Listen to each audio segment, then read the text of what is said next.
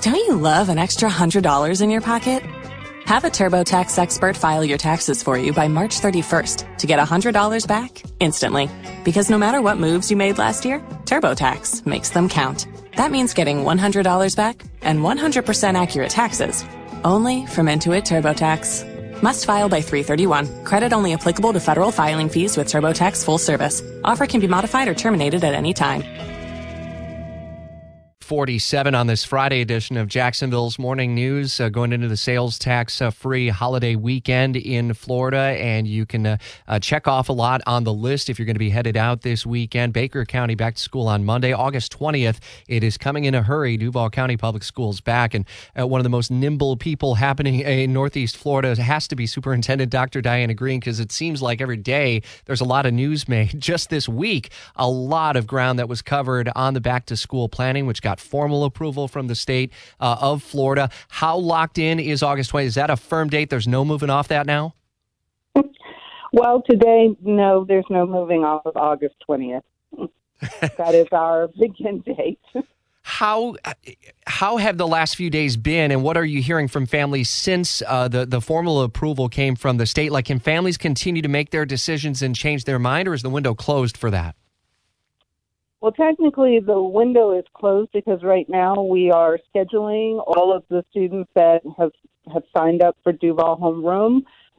We have close to 37,000 students, and then matching up teachers with those students. However, if parents still fill out a registration, they will get a message that their registration is late, but we are still taking those registrations, and where we have openings, we are filling those openings. So that 37,000, is that about a third or so who are going to be starting virtually then? Yes, it is about a third of our students. Was that what you had anticipated, or is that higher or lower? That's a little higher than we anticipated, but we also have 10% of our students that signed up for Duval Virtual Academy, our virtual school.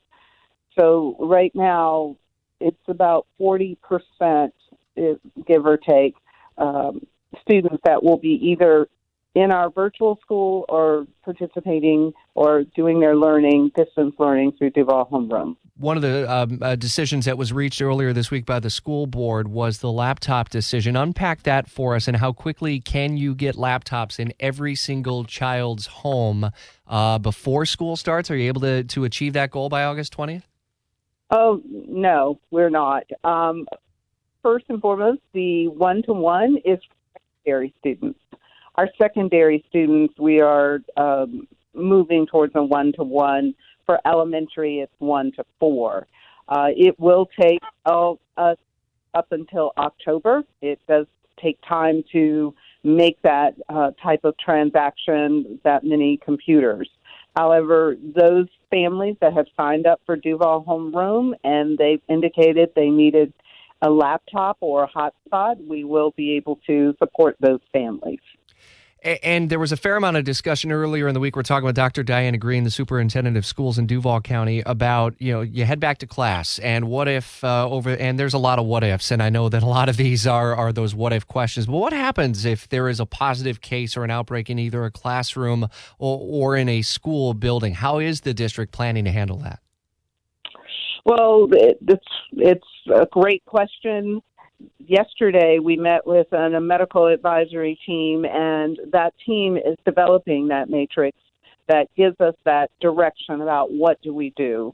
We know what to do for the individual student through our CDC guidance and our healthcare guidance. We would follow those procedures. The student would have to go home, be quarantined for the 14 days. They would need a healthcare provider to give them an all clear to come back to school. But what we're working on now with medical advisors is what's our process for the class.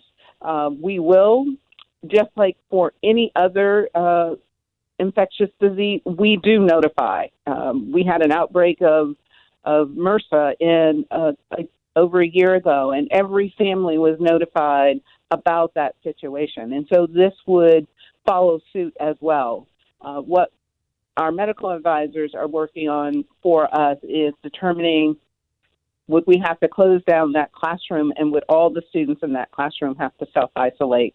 Or what does it mean for an entire school? If that, how many cases would constitute that we'd need to close a school? And do you see those being moving target decisions as we get into the first few weeks? I mean, how I mentioned earlier when I introduced you, you have to be nimble. How nimble do you have to be in your decision making in terms of lessons learned as we're getting into the first few weeks of this? Well, we're going to be very strategic in, one, making sure that we take care of our students and our employees, and two, work very closely with the Department of Health with contact tracing. That is why we have a rapid response team of nurses that's going to be their total focus, is supporting whether it is a student or a staff member, that we can get rapid testing for our employees to have those decisions quickly, because currently when you get a free test, some of those are 3 to 5 days, and we don't want, especially for our employees, to have to wait that long. And so rapid testing would be very important so that we can make decisions quickly. Earlier this week, Mayor Curry also talked about the partnership of testing teachers. Is that going to be available come day one on August 20th, or is that also a work in progress? Well, our desire is to have it up and running on day one, and we will be communicating with our teachers. The rapid response team is working on developing the criteria for rapid testing, and so the goal is to have it up, ready to go on August 20th.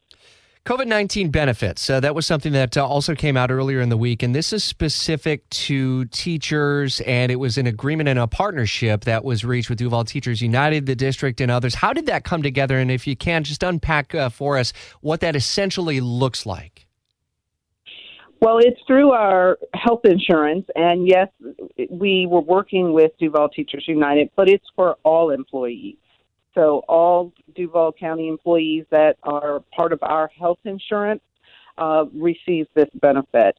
And the benefit, because we're self-insured, the benefit is that through our self-insurance, we will cover any out-of-pocket costs related to COVID-19. So if a employee and it's their family members that are on our health insurance plan. So if an employee's child was diagnosed with COVID-19 and had to go to the emergency room, the plan would cover that. But if there's any out-of-pocket costs, such as co-pays, or for a family, that out-of-pocket cost could be up to $8,000.